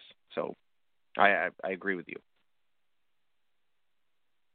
Yeah, I just don't see Philly doing much damage to the Seahawks. I see them making it competitive for the first. I'll give them first half, and then Russell Wilson and DK Metcalf just take away with it. All right. So if you guys haven't subscribed to our podcast, I have no idea where you're drinking or where you're at. So wake up is the word. If you haven't subscribed to our podcast, it's on iHeart, Apple, Spotify, and every other platform you can think of. Thanks to Block Talk Radio for helping us out with that. And it's on globalwomensportsradio.com as well. So if you haven't subscribed, right, Mac, you're probably living under a rock because we've been going for, 10 years now, over 300 episodes. We've probably interviewed everybody in the game. Everybody in the game has come onto this podcast at one point or another. If you go back, the pioneers of this sport plus everybody that's relevant now and even amazing, inspirational, iconic persons like Sam Gordon that we interviewed today. So if you go back to our podcast, you got over, 2 months worth of podcasts get out. We had Viri Lieberman, remember that, Mac? Angelica Grayson, Born to Play. Awesome documentary. The talented Win Domini, WFA, giving us the insights on what's happening there. That was in 3:30. We go back to Adrian Smith. I love her. 3:25, historic Adrian Smith. 3:24, we had Sherry Waga and Daniel Harvey, LFL legends. 3:31, the Michelle Marshall. We had 3:32, we had Chris Sacco, giving us all the lowdown on the Utah Girls Football League. We have the IWFA, which is the Intense 8 coming up in 2021, and we had Terrence Haywood as well as Rod Woodson, 338 and 334. We had Coach Stone here, who's always got informative, books that you can learn on football and everything else you can use in your programs at 335. Coach Devin Jones, 336. The Tishay Winfrey, 337, plus Dion Lee as well. So I don't know if you're not subscribing to us, I don't know where you're at, right? But technically, you can't get enough Mac. That's all I got to say. Can't get enough of Mac Mackenzie Brooks. You know, Oscar, I love you. I do. And I really love the fact that people can't get enough of us, but you literally can't get enough of us, especially if you're on the hub. If you're on the hub, you would know that. If you are following us on various social medias, y'all would know that. So I suggest you get on the hub and get on the social medias to know that. I'm just, rolling that out there. The hub has everything you need. Handles, social media tapes, things about Sam Gordon. If you were on the hub, y'all would have known we were bringing her on. So if you're not on the hub, I don't feel sorry for ya. And you know what, Mac? If you're at the hub, you got it all. The lowdown's there. I don't know why you would not be at the hub. You get the lowdown every week because we are the best network on the planet. So we got to give it props and shout out to all the people that collaborate with us because they make it happen, and they're passionate about women's American football, and that's at the hub. So you go to the hub if you want to be in the know. Truth. That's a fact. That's a fact, not nothing else. So thank you for monkeyknifefight.com for giving us the platform and supporting our podcast, keeping us on the air. It takes money to be on the air, and they're more than gracious to supply that money for us to be on the air, to bring attention and awareness to women's American football weekly. The best podcast on the planet is right here. You're listening to it with the best analysts on the planet. Mackenzie Brooks, Holly Custis, Nate Ward, and prior to that was Luis Bean. So we have what you want if you want to know. So since we are segueing into that, Mac, let's go to Australia. Gridiron, Australia. That's where the action is right now. Anytime during the year, guess what happens, Mac?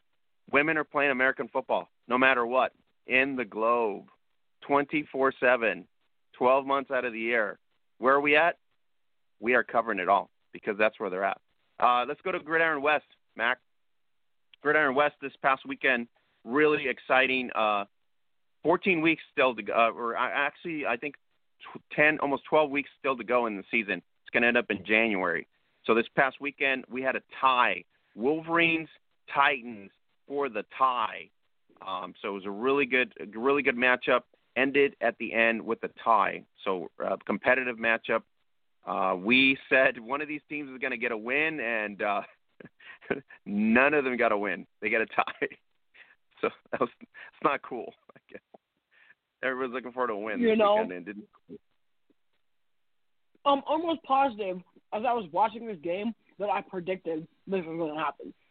In fact, I was at work watching the game with one of my coworkers, and I said, nothing is happening right now. I said, both of them are going to score, and then nobody's going to win. It's just going to be a straight tie, and I was right. And I had to stop watching in the middle of the game to go drive to football practice, and now we're here. Now we have a tie.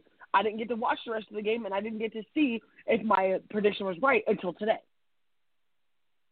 Yeah, and we were so looking forward to this. Was going to be the first win for either team, and it's got to be a bummer. You go into the game, and at the same time, it's not right because these teams are kind of evenly matched.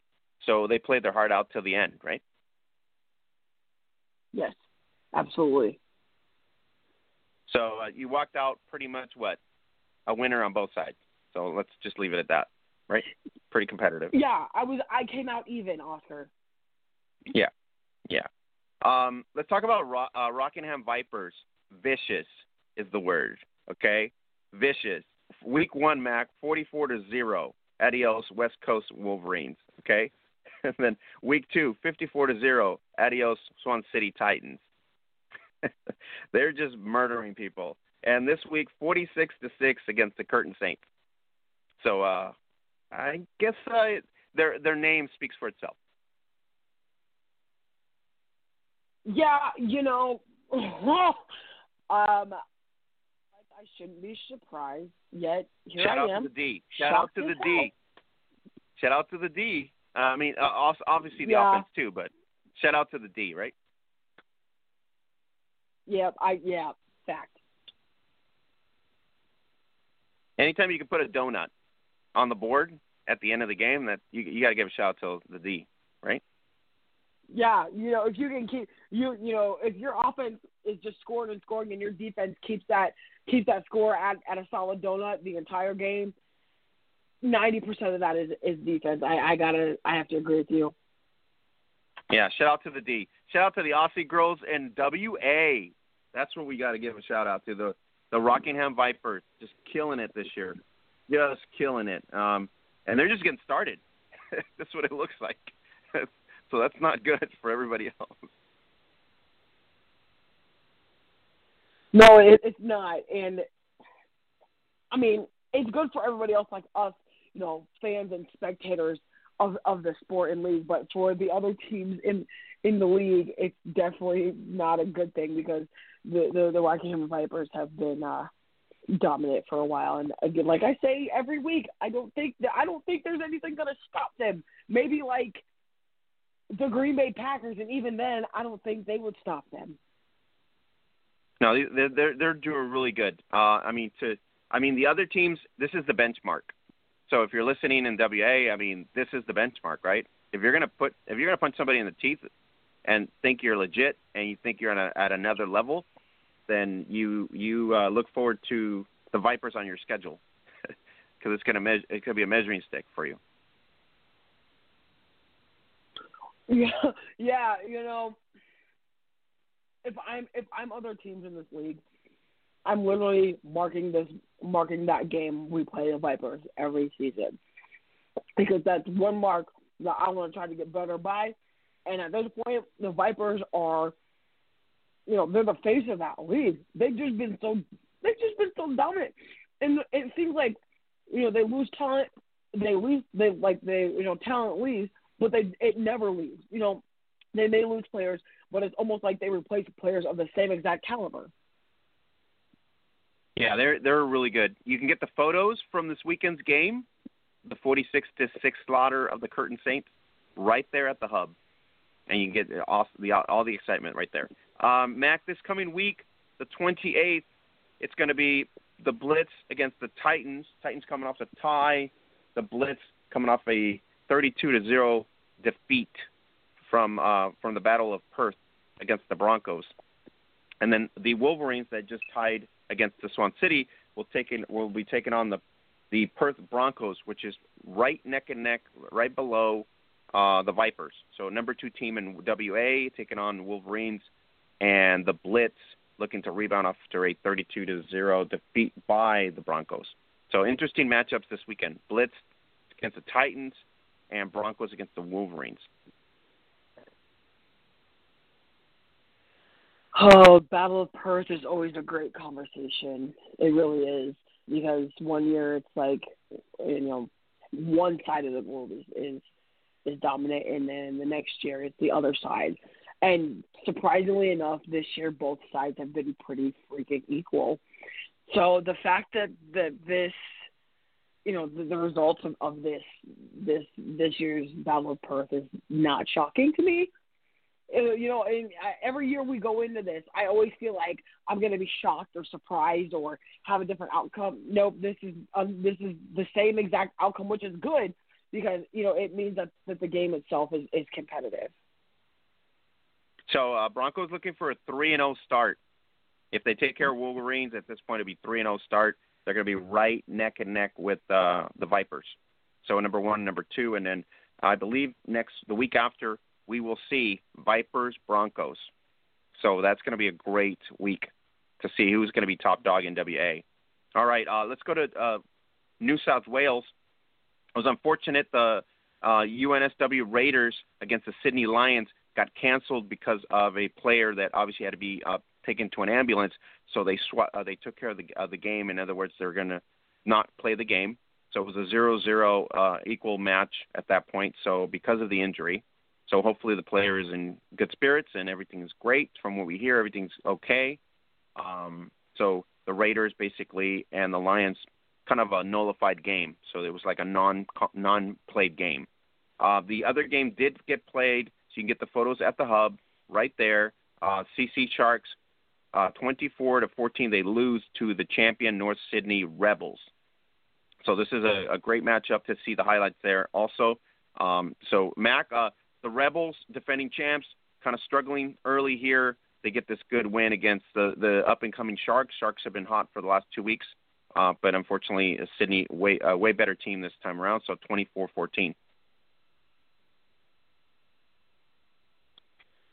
Ooh, man, Oscar, you always know I always have problems deciding with the Australia League.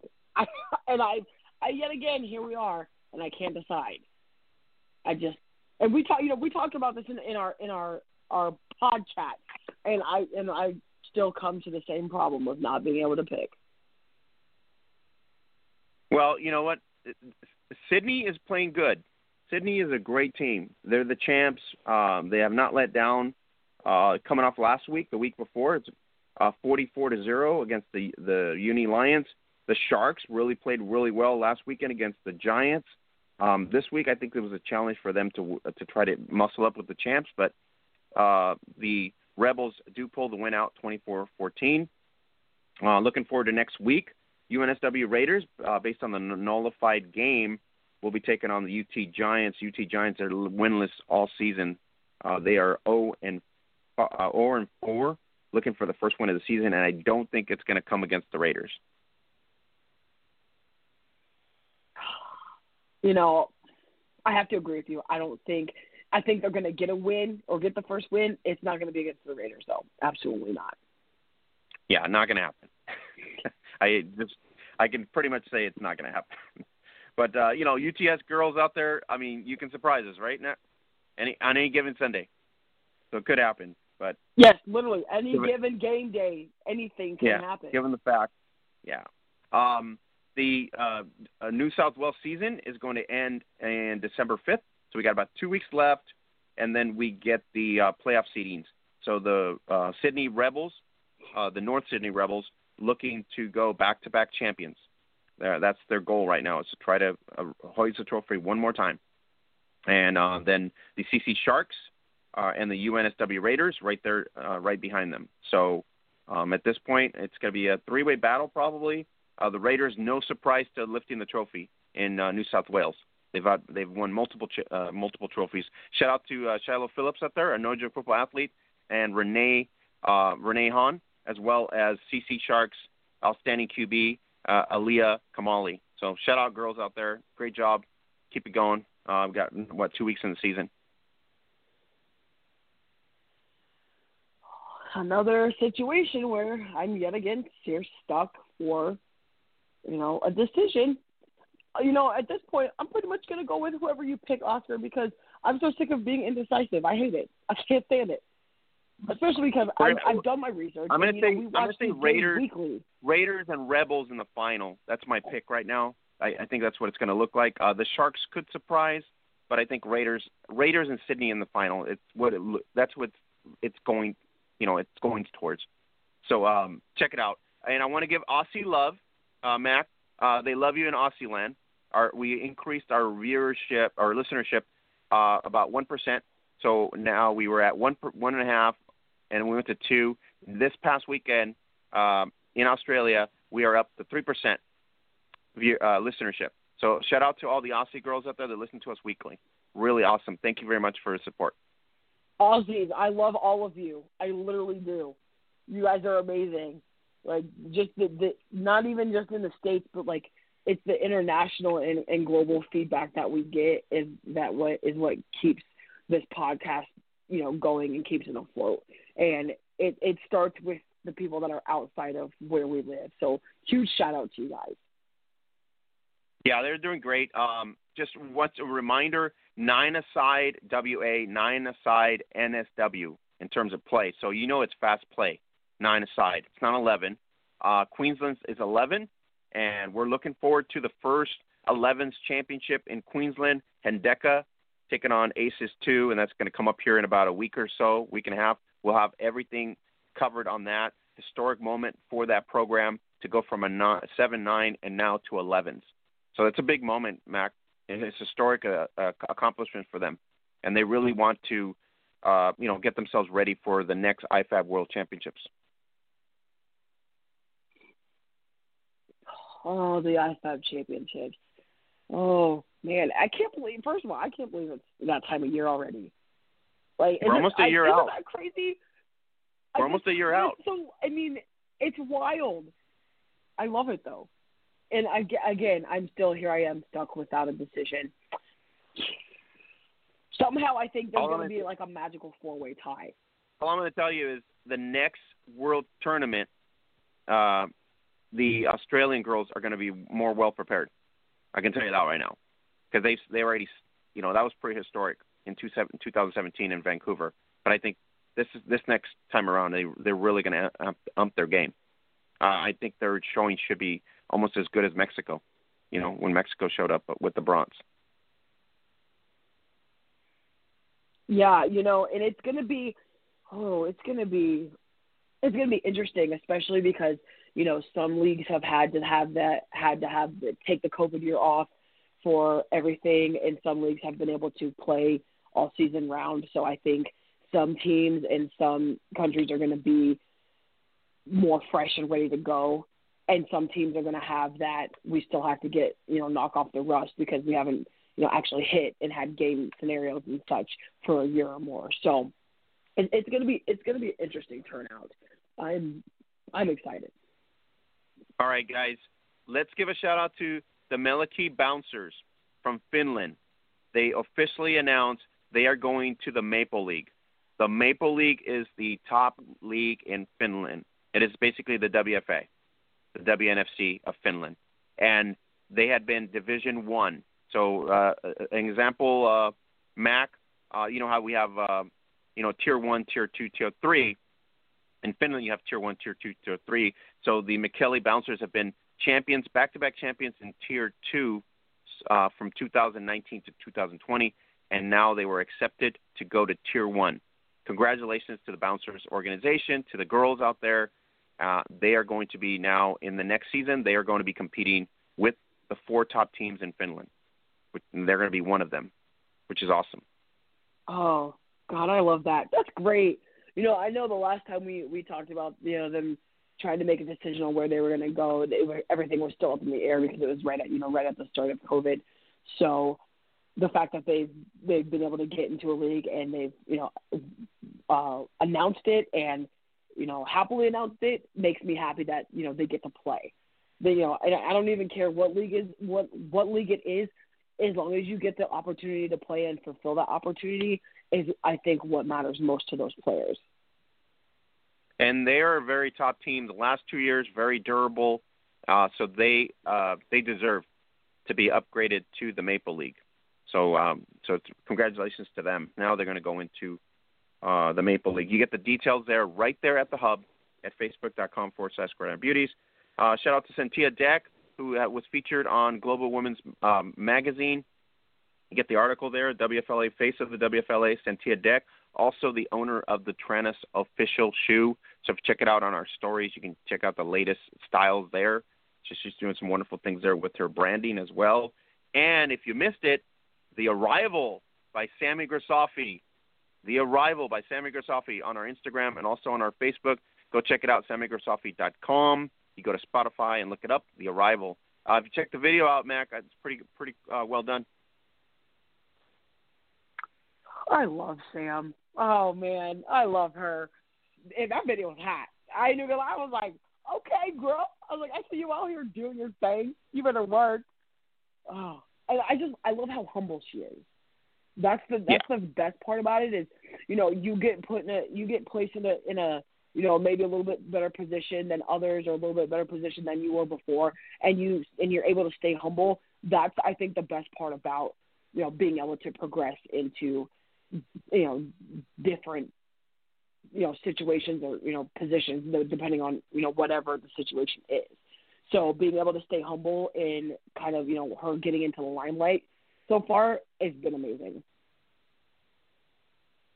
Yeah, and if you missed it, it's Sammy's on our podcast, so you can scroll back down to our podcast on Apple Podcasts or any other platform. You can get the interview right there as we featured and previewed the Open Field movie before the premiere, so you check it out right there. Just search Sammy Grisolfi or Gridiron.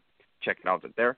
As we said before, Mac, we've been able to talk to every pioneer, probably the modern era players in our sport, and over 300 episodes. And if you missed it, you can go back and do the reel. And if you're bored, you can listen to every podcast. Facts. Sometimes I do that. Sometimes I go back and listen to some of our old shows just because I can. And it's good stuff. Great. It's quality content. It is. I mean, that's what I'm saying. We have amazing people that come on, make the time, and they're very relevant in our sport, and we appreciate all their time as well. And a lot of these are game changers. She's one of them. Sammy Grisolfi, game changer. Absolutely. She's a pioneer. She either is or needs to be a Hall of Famer. It needs to happen. And if she is a Hall of Famer, she needs to be in there twice. I don't know if they do that, but yeah, good call. I speak truth. I know what you're saying. Shout out to Janice Masters, former Pittsburgh Passion Badass, and she is WNFC announces her to the front office to be in a leadership role, and she was an outstanding player, a 3-time national champion in IWFL plus WFA. And I'm sorry, NWF, I think NWFA, and then obviously in the IWFL.